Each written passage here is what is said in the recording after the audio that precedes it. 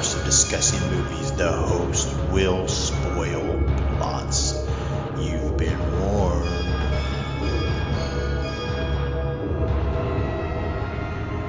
Listen to their screams.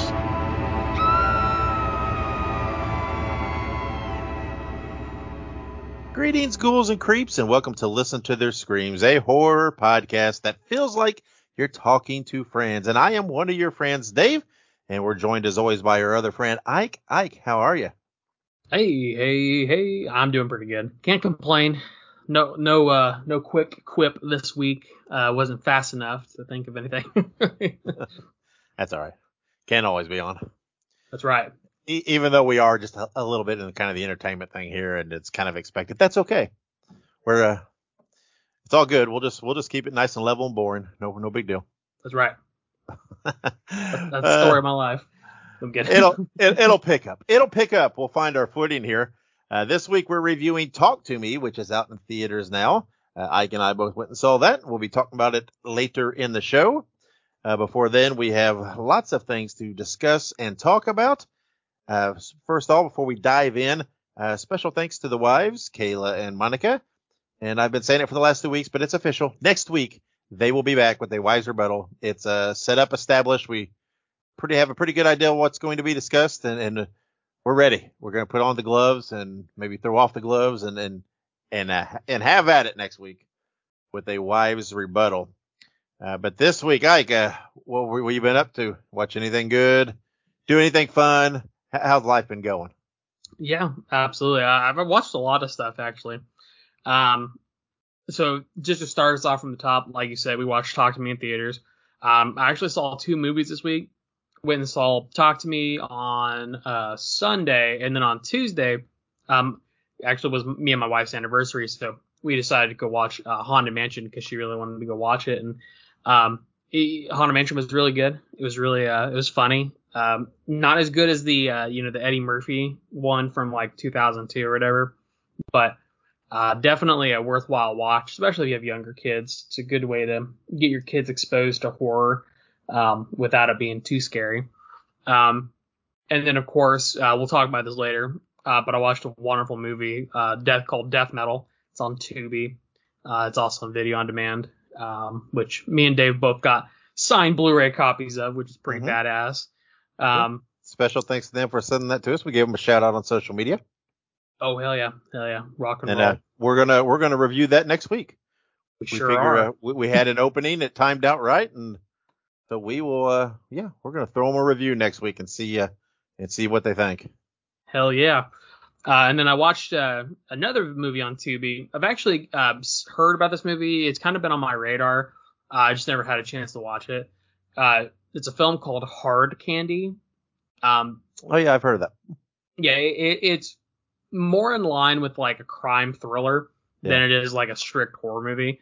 But, thriller, in my opinion, is horror light, or diet horror, if you will. So I included it, but it has Elliot Page, and then of course the wonderful Patrick Wilson. Really great movie. I really was not expecting the movie.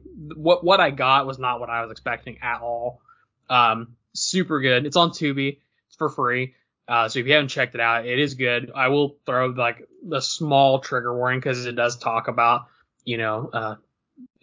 sexual abuse of children. So it is a bit of a heavy movie. So, I just want to throw that out there that, maybe don't watch it if that might be potentially triggering to you.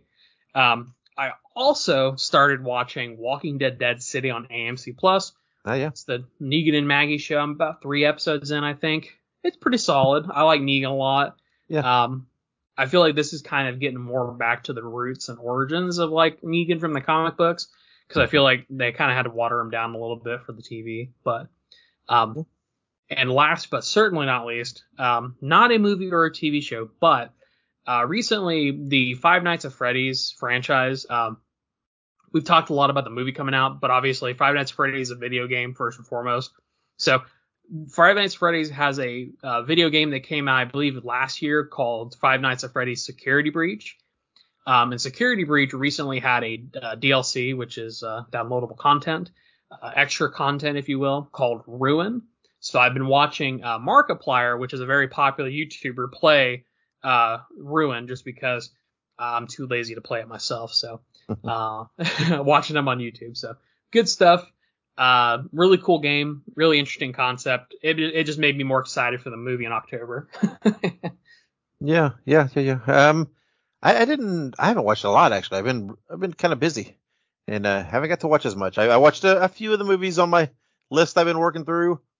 I watched a few other things. I have 2 episodes of the Dead City to watch that we haven't watched yet, and a couple other things that actually kind of came out that we like to watch. We watched the show Heels that was on Stars with Stephen Amell, the wrestling show. It's about independent wrestling. Yeah. Thing. So the second season of that is either it came out or the first episode or 2 or whatever came out. I'm not sure which, but we haven't watched that yet. But I got to watch that. So that's about it. I've just not as much free time in the last week. It feels like, and haven't watched as much. So I mean, I've still watched Supernatural and Simpsons because there's always time for those two. And but yeah, a few other things I've been looking to watch. Like you mentioned video games. I've been wanting to watch what's that called Twisted Metal, that series. Yeah. That's out. Been wanting to watch that. I hadn't got to that yet. So I got so many things I want to watch now. But haven't got a chance to. So It's always how it goes. It's always how it goes. yeah, there's always something to watch, which is a good thing. It's a good thing. You know, if you ran out, then what would you do? Or you do what I would do. You just rewatch the same things over and over. There's so much to rewatch, but yet I end up watching the same shows or movies. Seems like the majority of the time because I love them so much. It's like I just can't not watch them. I can't have them not be a part of my life. So. But okay, so moving on from that, we have our rotating segment for the week, and on this episode, we are going to do Horror Hot Take. That's right, it is Ike's favorite segment, Horror Hot Take. It is where one of us, so far it's been all Ike because I guess I've just not felt very opinionated, provides what could be a horror hot take, a hot take on a horror topic or subject or movie or etc. Of course, I'm sure there's probably always people that agree with it. You're never going to 100%, stun everybody. But Ike, are you queued up and ready for this round's horror hot take?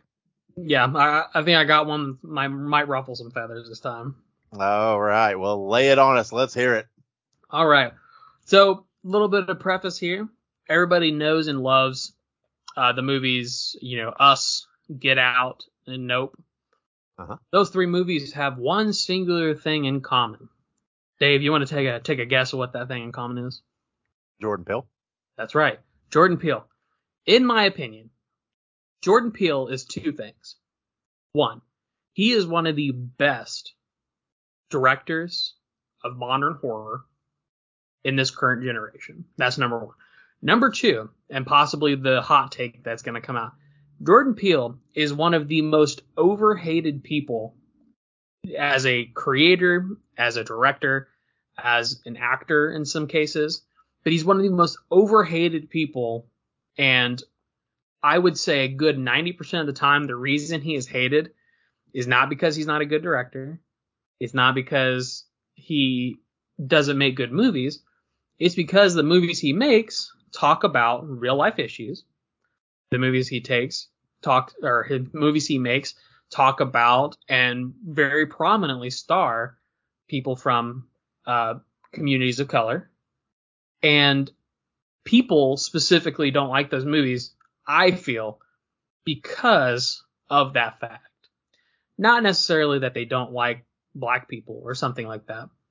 But I feel like a lot of people watch these movies and perhaps they feel underrepresented maybe, or perhaps they feel as if the content is too progressive potentially.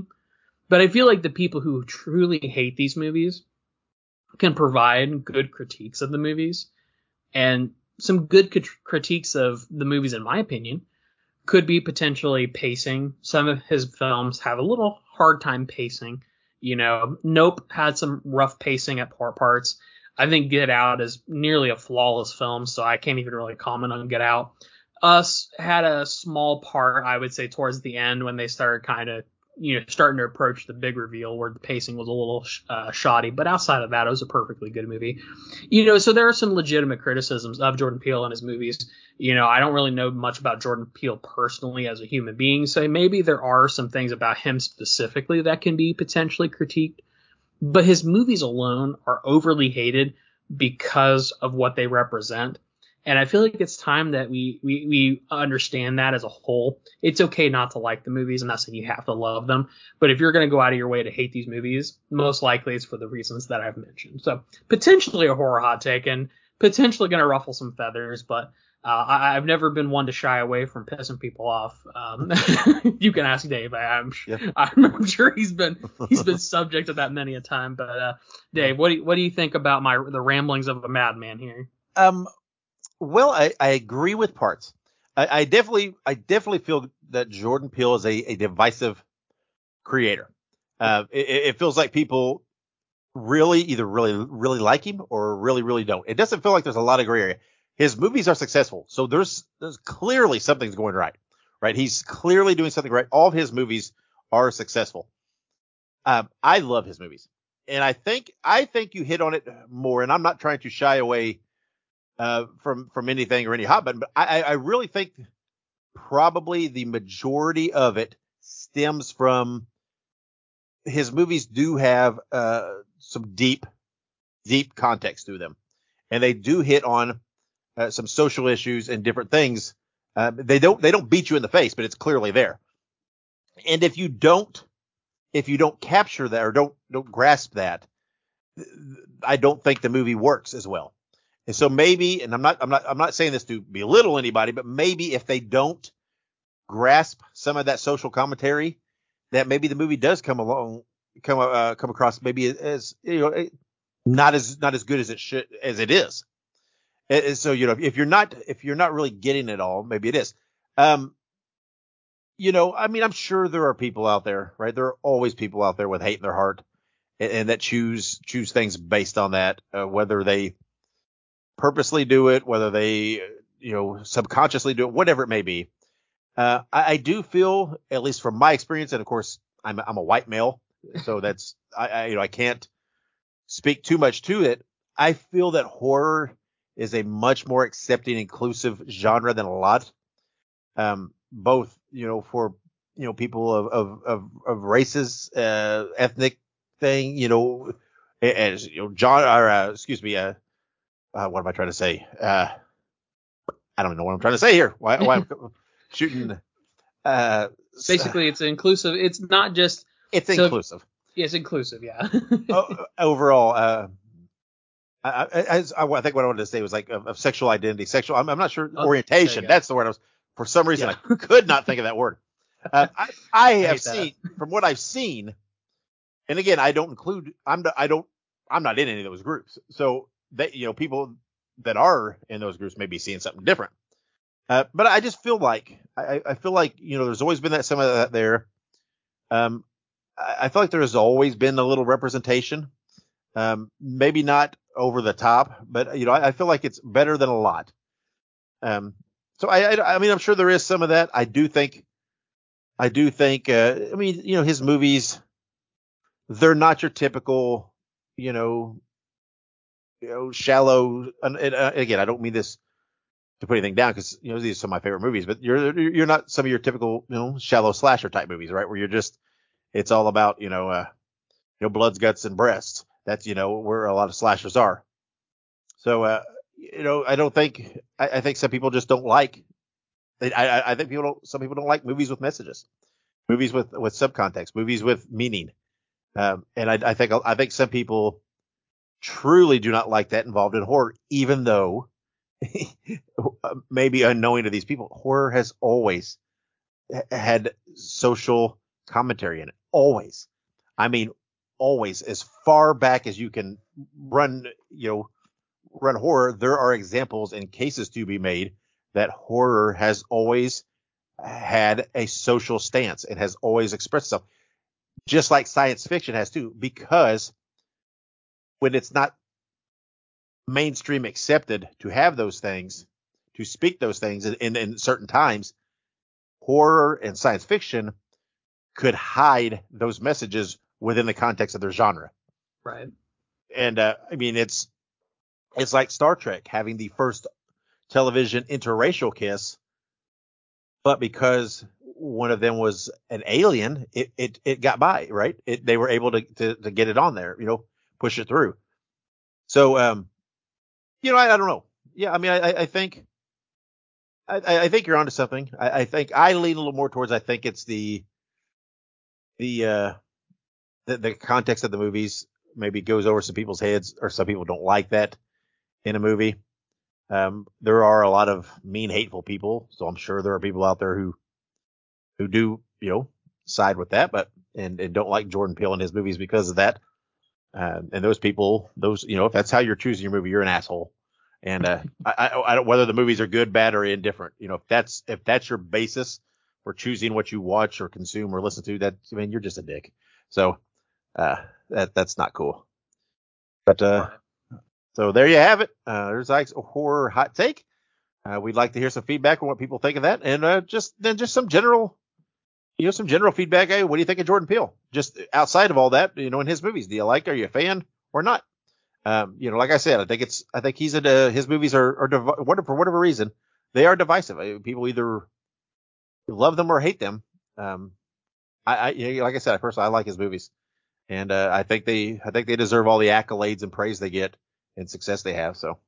Right. And just to add, because I don't want people to think like I'm over here like, trying to like lick on Jordan Peele's, left nut or something. But like, I'm not going to say that all of his films are masterpieces. Like I said, I think I think Get Out is nearly a flawless film. But, I definitely feel that his movies, if I had to rank them, it's literally going to be Get Out, Us, Nope. So all of his movies are good to some respect. All of them are not masterpieces. Get Out is a masterpiece. I will forever die on that hill. I don't care who you are. Get Out's a good movie. But, like I said, I know that not all of his movies are perfect. You know what I mean? They all are deserving of some critiquing. I think just to maybe hone in just a little bit, because I think what you said was very true, is that the reason for the critiquing most times, like you said, I think is because people, A, don't understand the message, or they don't understand the meaning, or they don't want to, or don't like that there's message or meaning.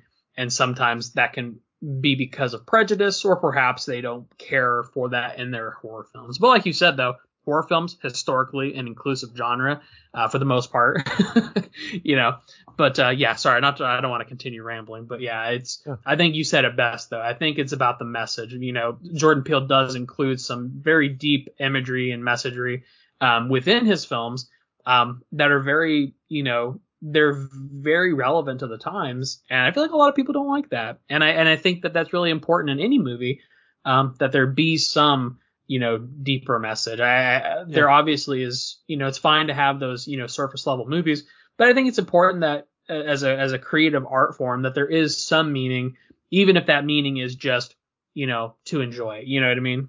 Yeah. Yeah. And like I said, horror has always had a lot of social, and I'm not even saying, don't get me wrong, I love horror. I am not saying at all that horror has been the epitome and shining star of inclusivity and social context and social responsibility, and has been all, rainbows and puppies, because that is not true. There are some truly sexist, racist, homophobic things that have been in horror out there over the years. So I'm not saying that it's perfect or flawless.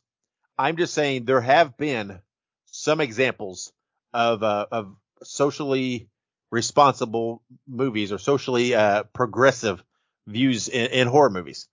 And again, it's because, it's, like Romero slipping in, some critiques on commercialism and things. It's because you can put those things in that context, and it's not like it's someone up there, giving you a lecture on that social issue.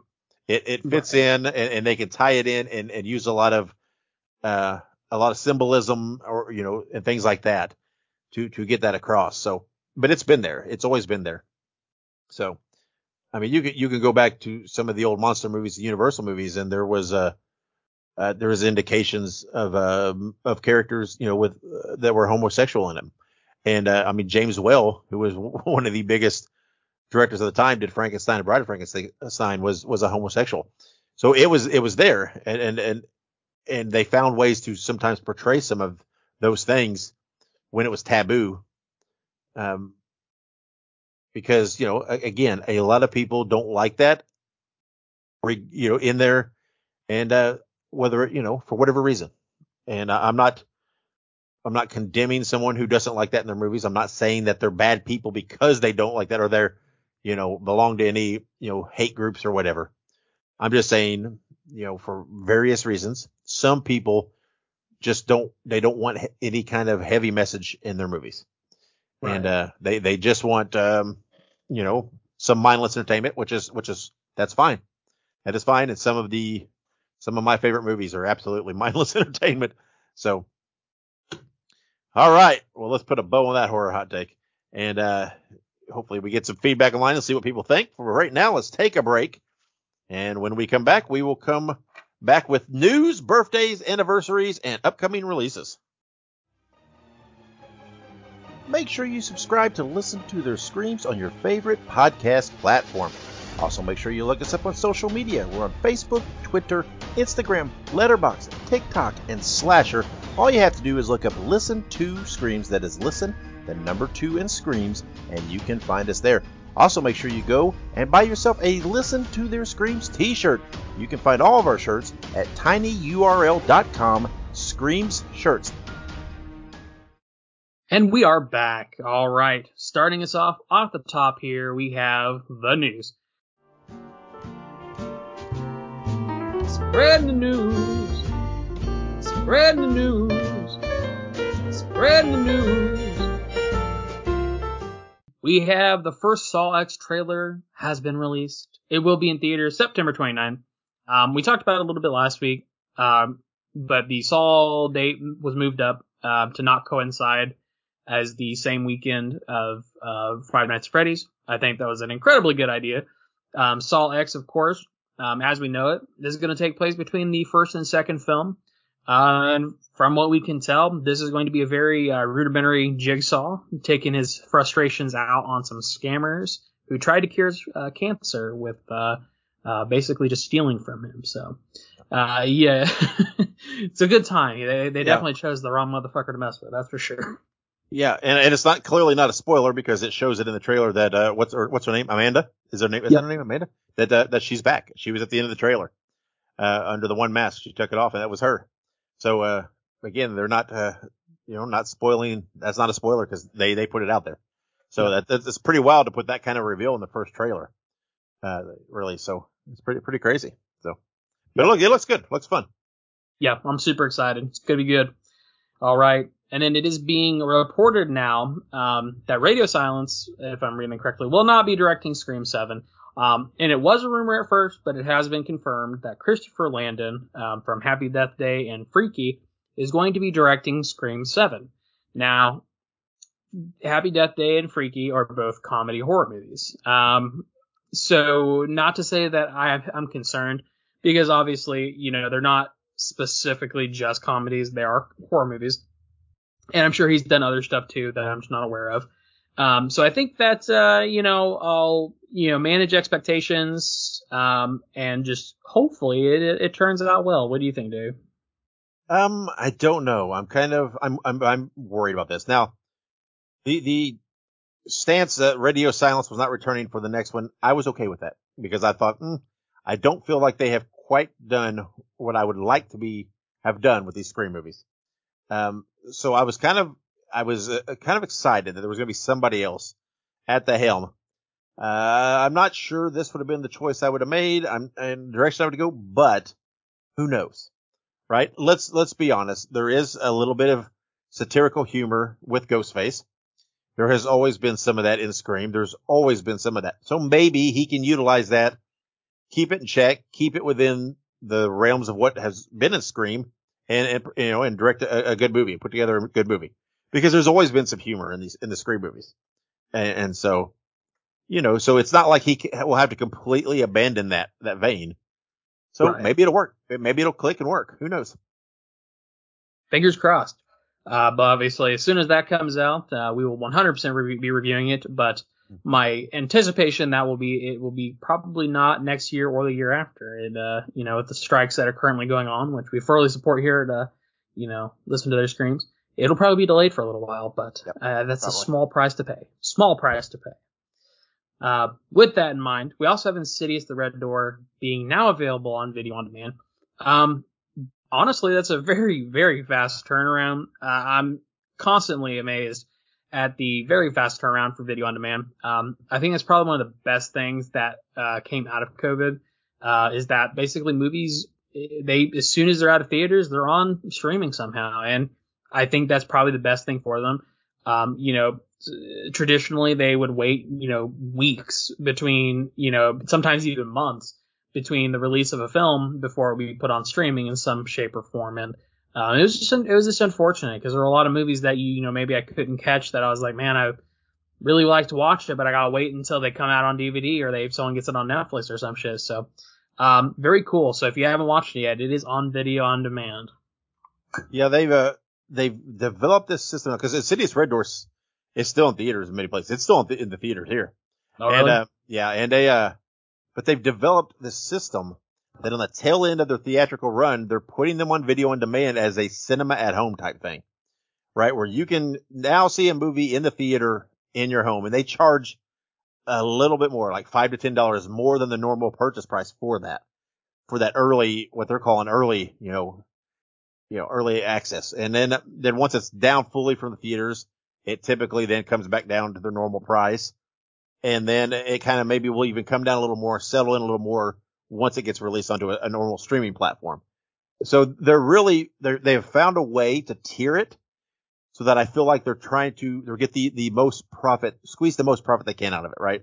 They're having the theatrical run before that's completely done and it's completely out of people's mind. Oh, look, you can catch it at home and you'll pay a little more, but some people pay for that convenience. And then when it's done in the theater, it's like, okay, well, you still can get it at home and now it's a little cheaper.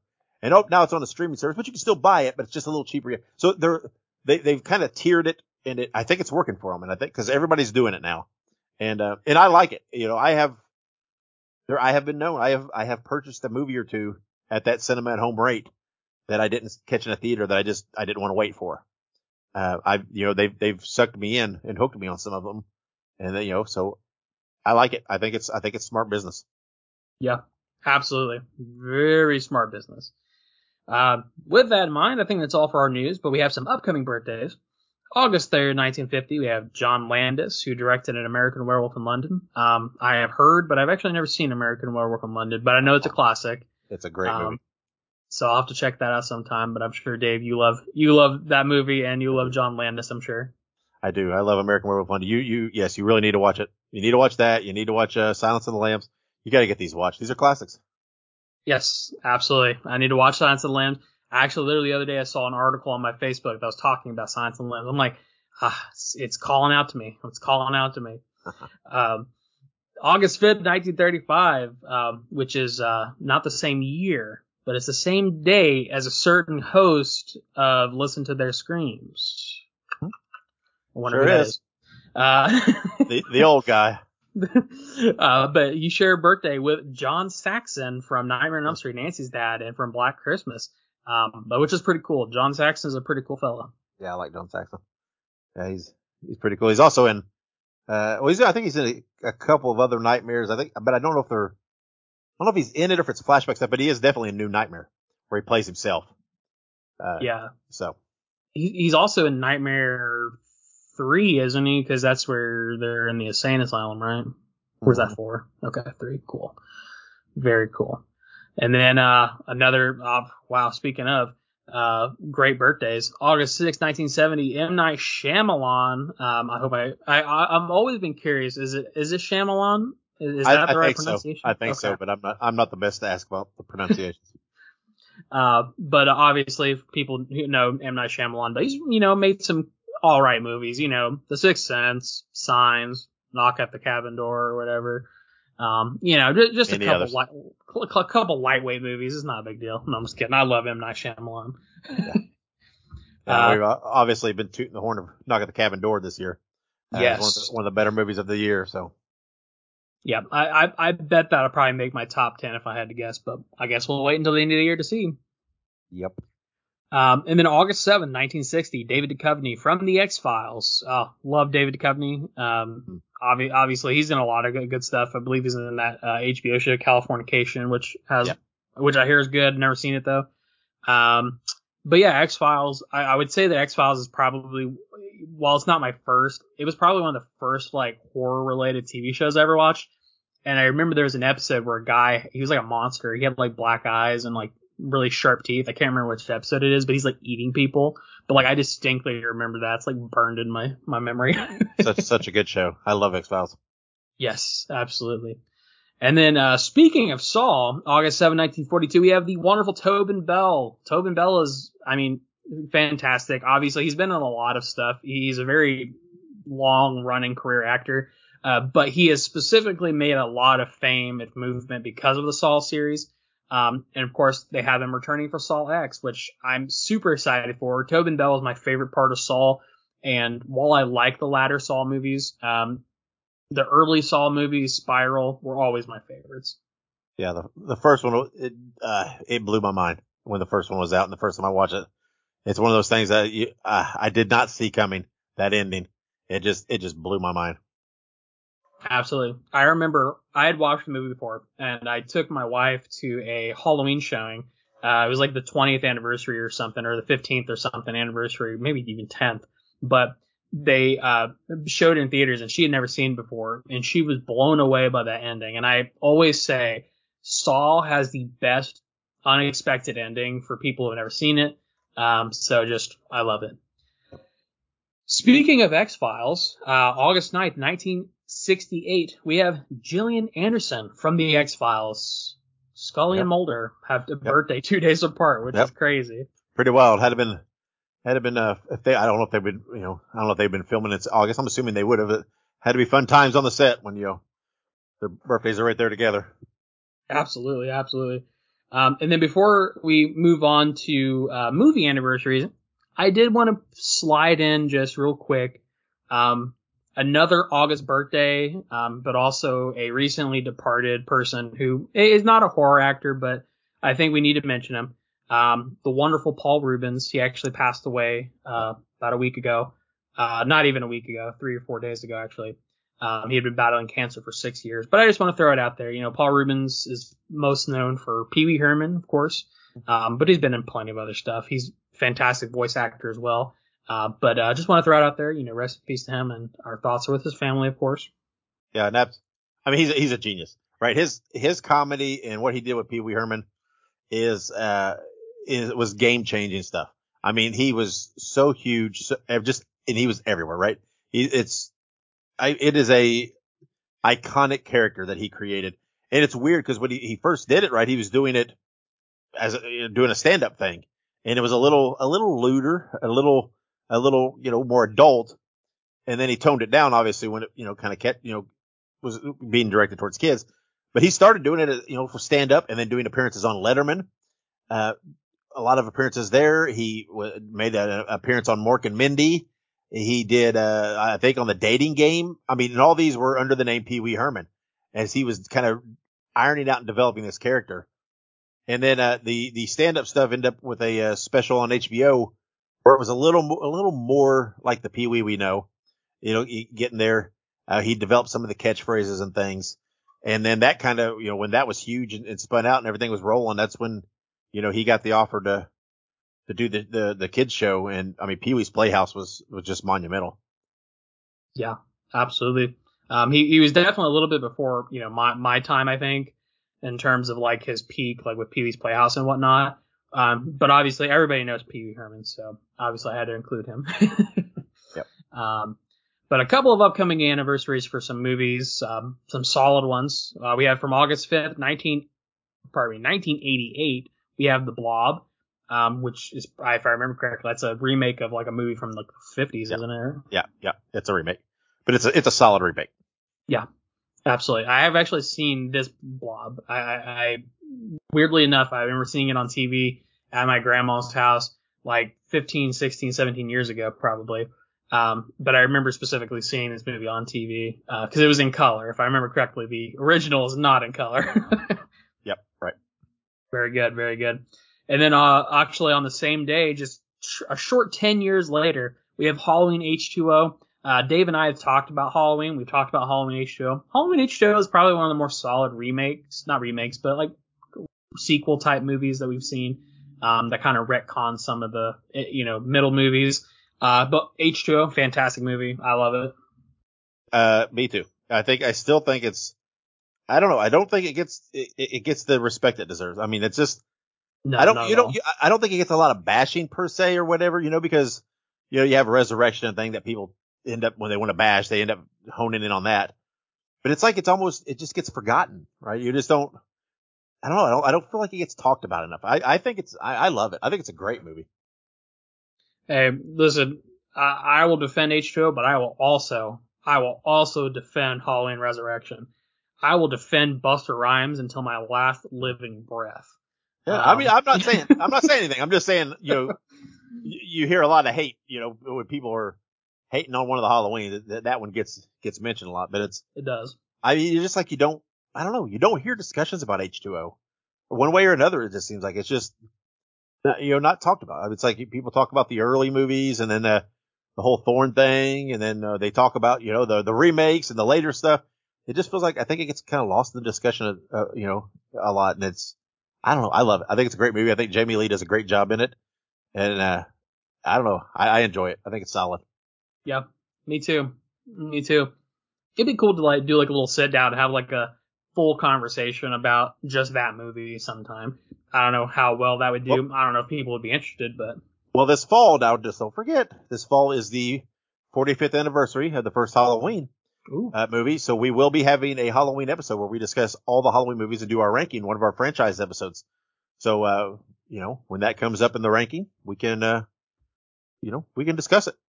And this will be our de facto ranking because we have all of the up-to-date Halloween movies now. Because, when we did our last ranking, it was without Halloween Ends. Is that the right one? Yeah. I don't think we did a ranking though. No. Did we not? Was that before we did rankings? Yeah, we did not do a Halloween franchise episode. I don't believe. I could be wrong, but I do not believe that we did a Halloween franchise episode before Ends. I think we just covered Ends. I think you're right. So I think this is the first time, if I've looked back correctly. We've done Nightmare, we've done Child's Play, we've done Insidious. I don't know. That might be it. And then we'll be doing a Saw one. I would say we'll be doing Saw, probably a Conjuring one with the Nun 2 coming out. Maybe a Conjuring. And then we'll be doing the Halloween one this fall for the 40th anniversary. Now I could be wrong. I didn't look this up. I wasn't prepared for this, but I don't believe we've done one. I think you're right. I don't remember ranking them now that you say that.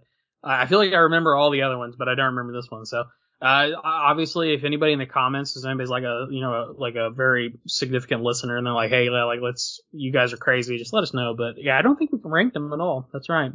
It's weird. How that works. No, we did not do a franchise episode. I'm looking now.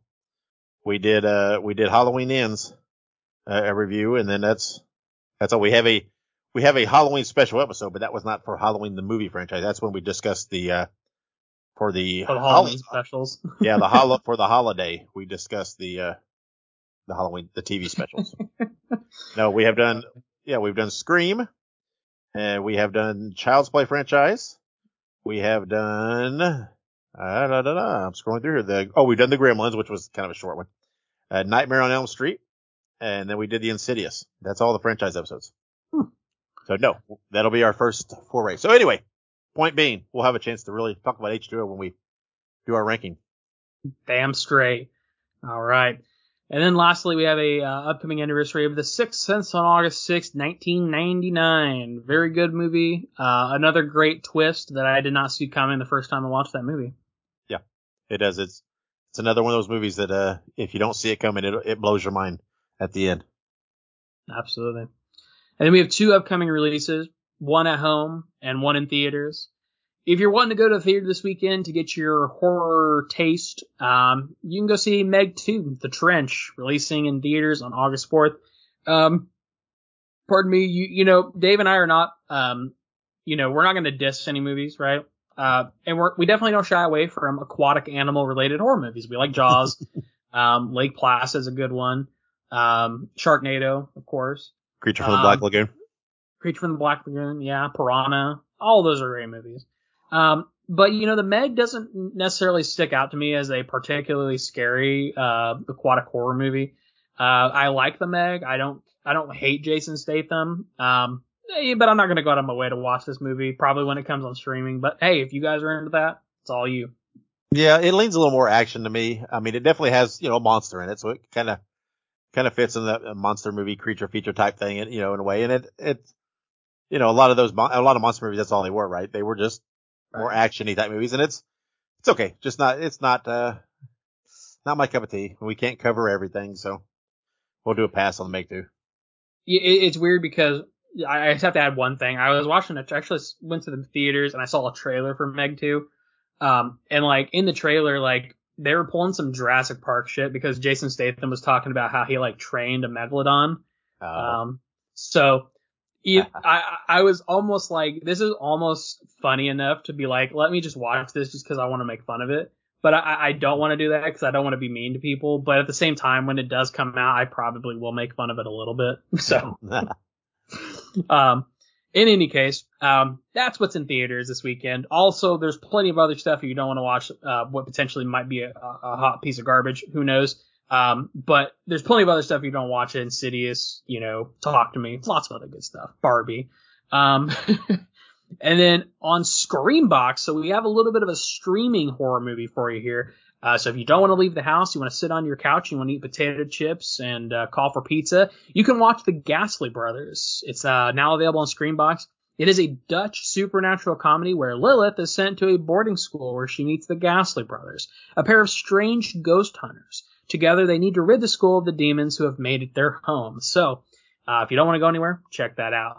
I'll probably check it out too because I love Screambox. Yeah. It sounds fun. I've heard people describe it as a kind of a Ghostbusters meets Beetlejuice type deal, so that sounds fun.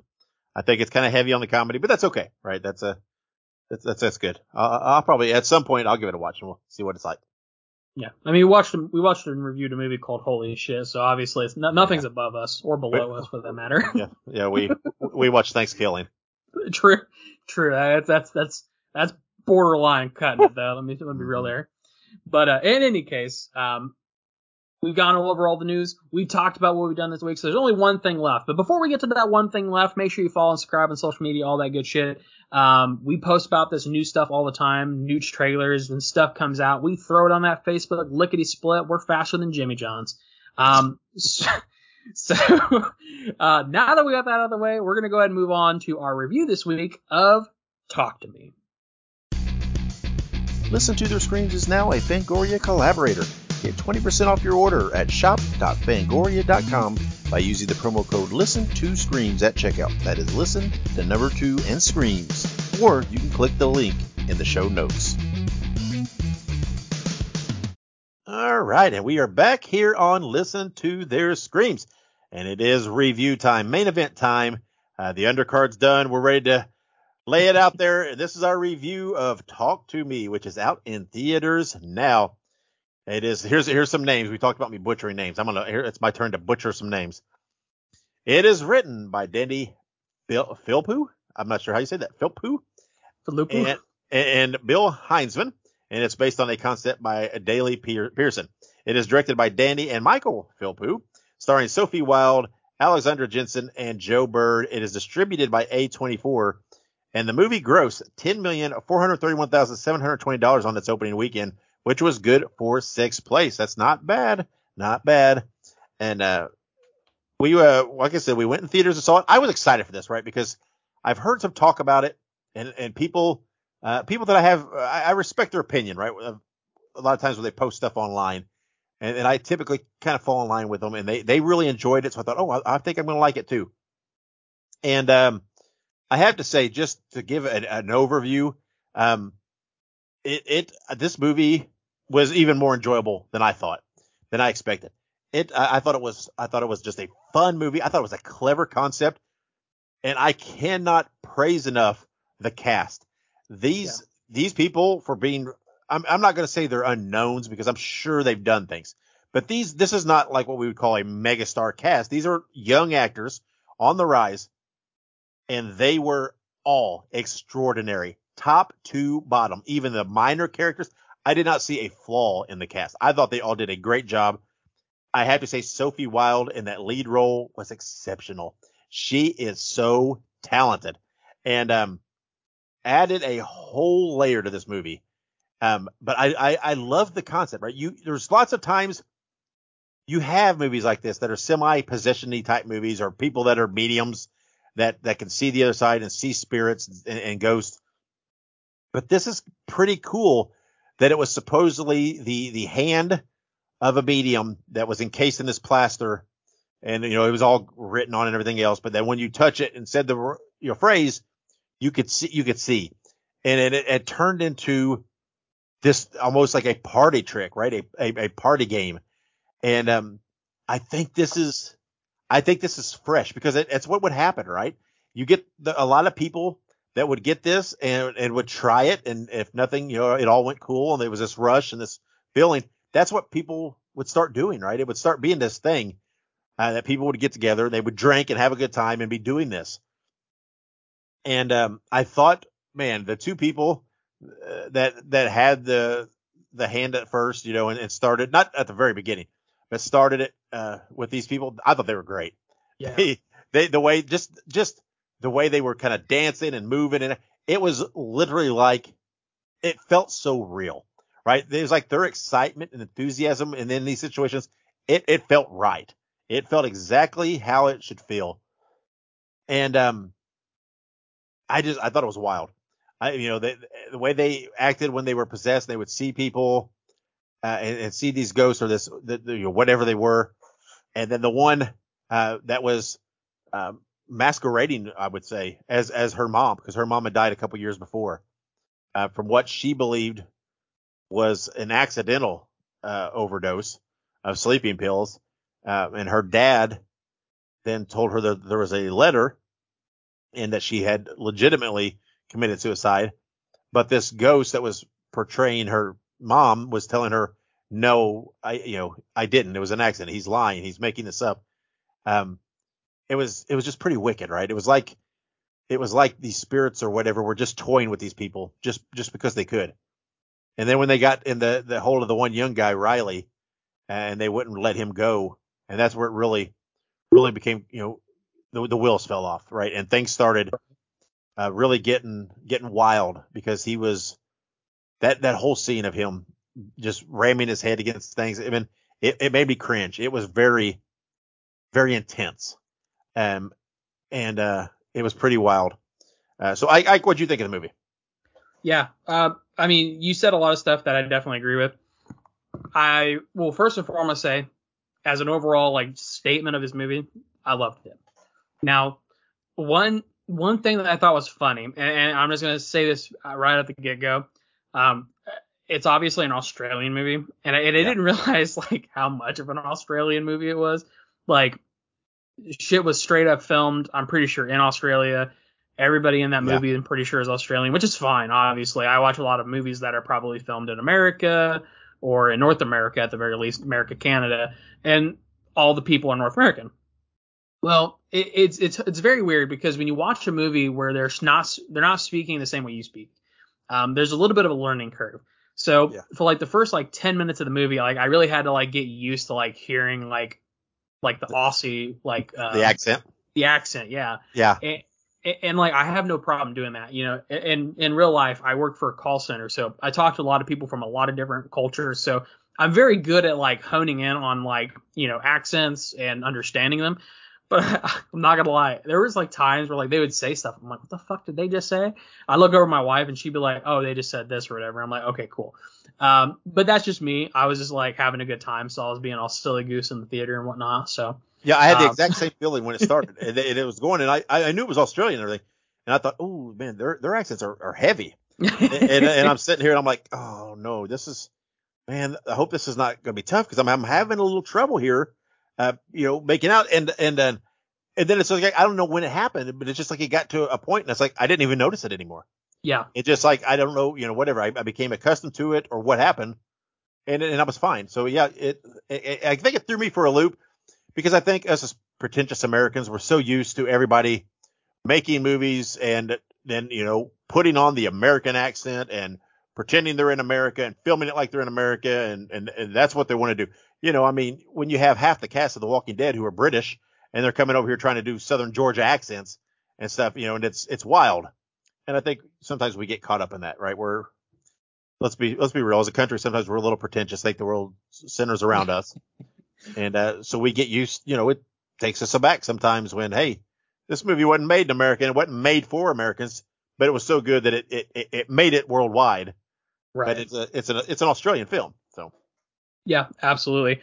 But you're 100% correct. Like it was definitely that like, wow, like you don't really realize until you watch these movies that, wow, there are people who make movies that aren't in America and they don't have American accents. And it's crazy. It's just it's a very cool experience too, just overall, because the film is obviously great. Like you said, every single person in that film, excellent actors, 100% amazing.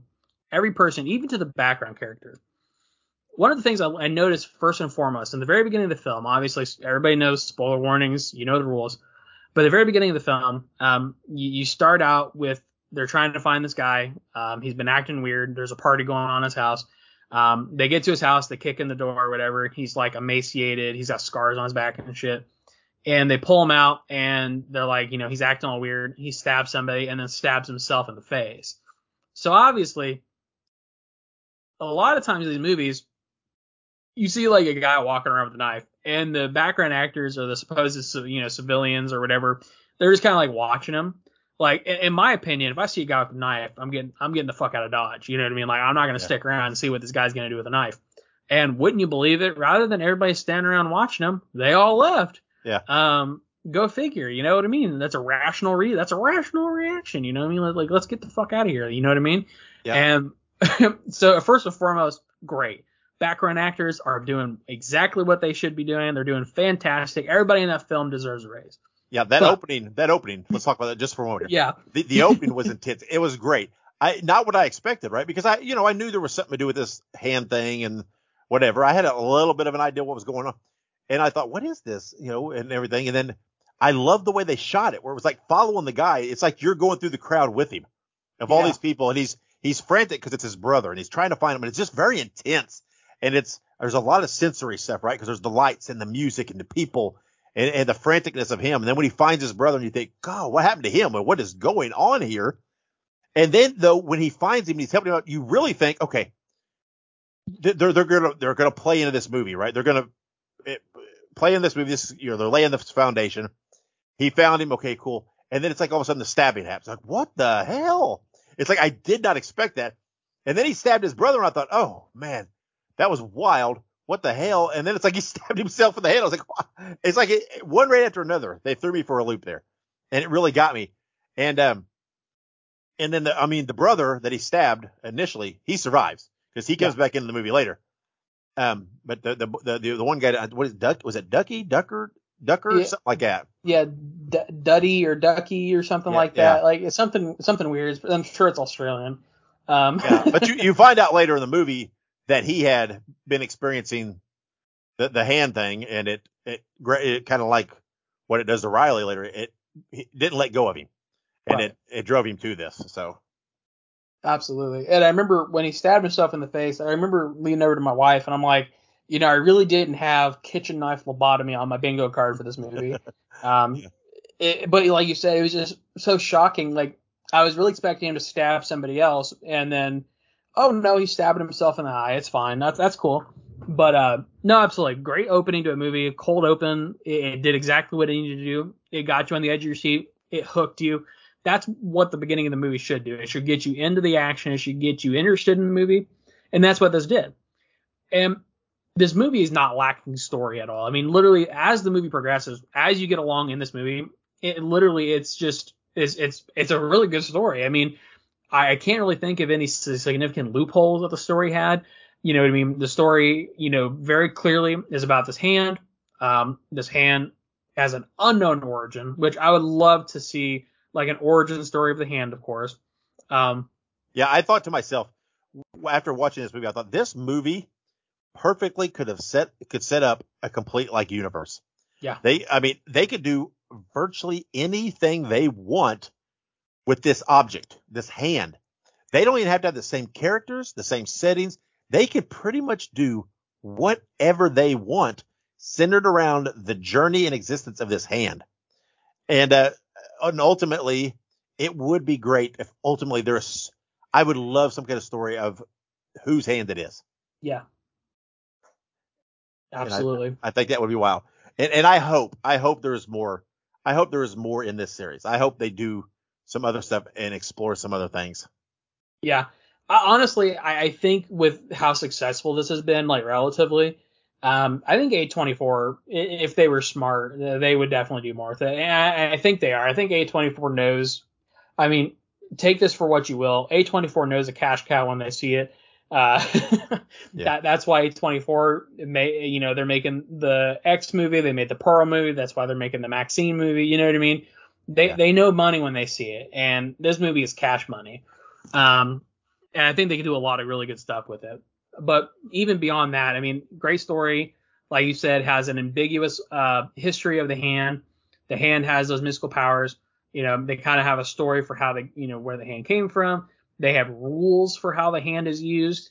And it's very neat, and it's tied up, and it's in a bow. Except for when everything goes to shit. You know what I mean? And the main character immediately, they start seeing shit outside of touching the hand.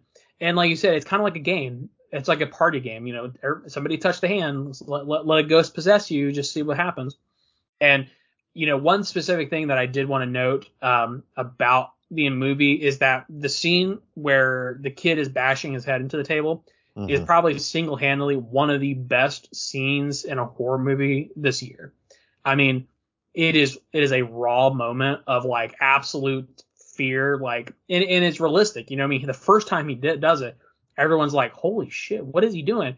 Like, they're all frozen, like they're frozen in fear. And then he starts doing it more. And it's like, it just felt like a very human reaction, and it felt very realistic that if somebody started doing this in front of you, how would you react? Yeah. And so, he starts bashing his head, and then they finally like snap to reality. They grab trying to get the hand out of his hand, and then the spirit just throws him across the room, and he starts doing it again. And it's just, his possession, in my opinion, is probably one of the best things about this movie, because, he's bashing his head into the table. You know what I mean? He has very realistic looking damage. He tries to pull his eye out of his skull, which is just absolutely that was wicked. Yeah. Oh, like it gave me chills. You know what I mean? Like, I'm watching this guy pull his eye out of his head, and like they're trying to stop him, and then at the end he goes to hit his head one more time, but the girl throws her hand in the way to like block him. Yeah, his sister. Yeah. Right. Which, and honestly, I think that was probably one of the there was more character development in that 15-minute scene, because at first they're like talking about how much they hate each other, and then she does something very selfless in an attempt to try and preserve him. So it literally is like this really unique and very complex character development in literally 15 minutes. And it's just, so good. And obviously the ending, the ending, and again, spoiler, this has obviously been spoiler filled up to this point. If you are still here and you didn't want spoilers, you kind of, that ship sailed. Mm-hmm. But, at the very end, the main character thinks the only way to get rid of this is to kill the kid, right? Yeah. And obviously we know as the viewer that's not the solution. That's not going to save anything. And at the very end, she kind of has like a last minute change of heart, and then rather than killing the kid, kills herself. Now, I have read some speculation about this, that one of two things happened. Either she realized that the spirit that was acting as her mother was not actually her mother, or she wanted to be with her mother, so she jumped. So there is some speculation as to her motivation of jumping in front of the car, whether it was to basically be with her mom, or to basically she knew that she was the one that needed to die to stop it. You know what I mean? Yeah. So there is some speculation about her motivation behind it, but nevertheless, I didn't expect her to do that. Honestly, I was expecting the kid to die, if I'm going to be real. Just how the movie had progressed up to that point, I really thought they were just going to kill the kid. I thought they were just going to push him out in traffic and be like, all right, bye. Yeah, and then they leave it kind of ambiguous there, if she died or what happened. Although she got hit by a car, and then you're like, oh, she's up walking. That seems a little odd. But then you end up realizing, and it comes to the closing scene where she's sitting there at the table, or sitting there as one of the spirits that someone playing the game is seeing. Yeah. At the very end, so that's pretty cool. That's a pretty good loop, and I love how there's so much the character development is just so rich in all this, right? With the struggles with her and losing her mom, and the dad struggling with losing his wife, and how it's affecting their relationship. That there's the single mom with the two kids, and how she's doing her best, but the kids are rebellious, and there's all that, that struggles of a single mom household, and what's going on there. And there's all these, the characters are very, very rich in this, and you really relate to them and connect with them. But I like how they don't try to over explain or oversaturate the explanation of all this and what's going on. Right? It's pretty simple, right? There's a hand of a medium. It's encased in plaster. You do this, you can see things. We're not going to tell you the why, the how, where it all came from right now. We're not going to give you everything, all this, so to speak, because we don't need to make this movie work. And I like that, right? Because I don't feel like they tried to shove too much into the movie.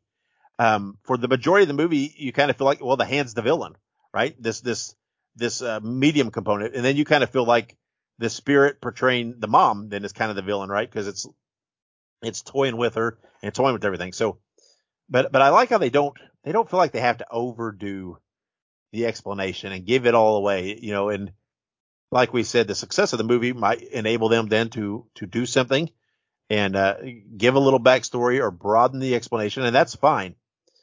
Because, you shouldn't try to cram, 3 movies worth of material into one movie just because you think that might be your only chance to, be confident in your story and make it the best you can. And then hopefully you have a chance to expand upon that. But the movie to me was a blast. It was fun. It was intense. It had some very tense moments that, had you kind of, on the edge of your seat. It had a little, some scenes where you kind of cringe, some scenes where you kind of jump. The scene with the one boyfriend and kissing the dog. Oh my Lord. Yeah. That was something else. And, so, and it had a little blood, enough of that intenseness. Some great acting, some very realistic portrayals, I feel. I just feel like, I feel like this movie hit it on all cylinders for what it was. Yeah, absolutely. I think what you said is very true. It hit on all cylinders. You know what I mean? This was not a high budget movie. You know what I mean? It wasn't your typical big studio production. I think that's the big thing to take away from this movie is that this is not your stereotypical high budget, high cast list, you got all these huge names in it. Truthfully, this is what I would consider, it's the upper echelons of low budget, but it is relatively a low budget movie. You know what I mean? Yeah. Obviously it isn't, I made this in my backyard with $25, but this is, in an industry of multi-million dollar, productions. I made this on a lower, level of that budget. So, take that for what you will. But like you said, it was hitting on all cylinders. It checked off all the boxes. It was just an overall fun film. All of my complaints about this movie, I think I can't even really think of any substantial complaint other than I really wish that they would have said more about the hand. But even then, it's like, is that really even a complaint? Because the mystery of the hand made the story even better. But like you said, also, they didn't have to shove everything into one film to make it good.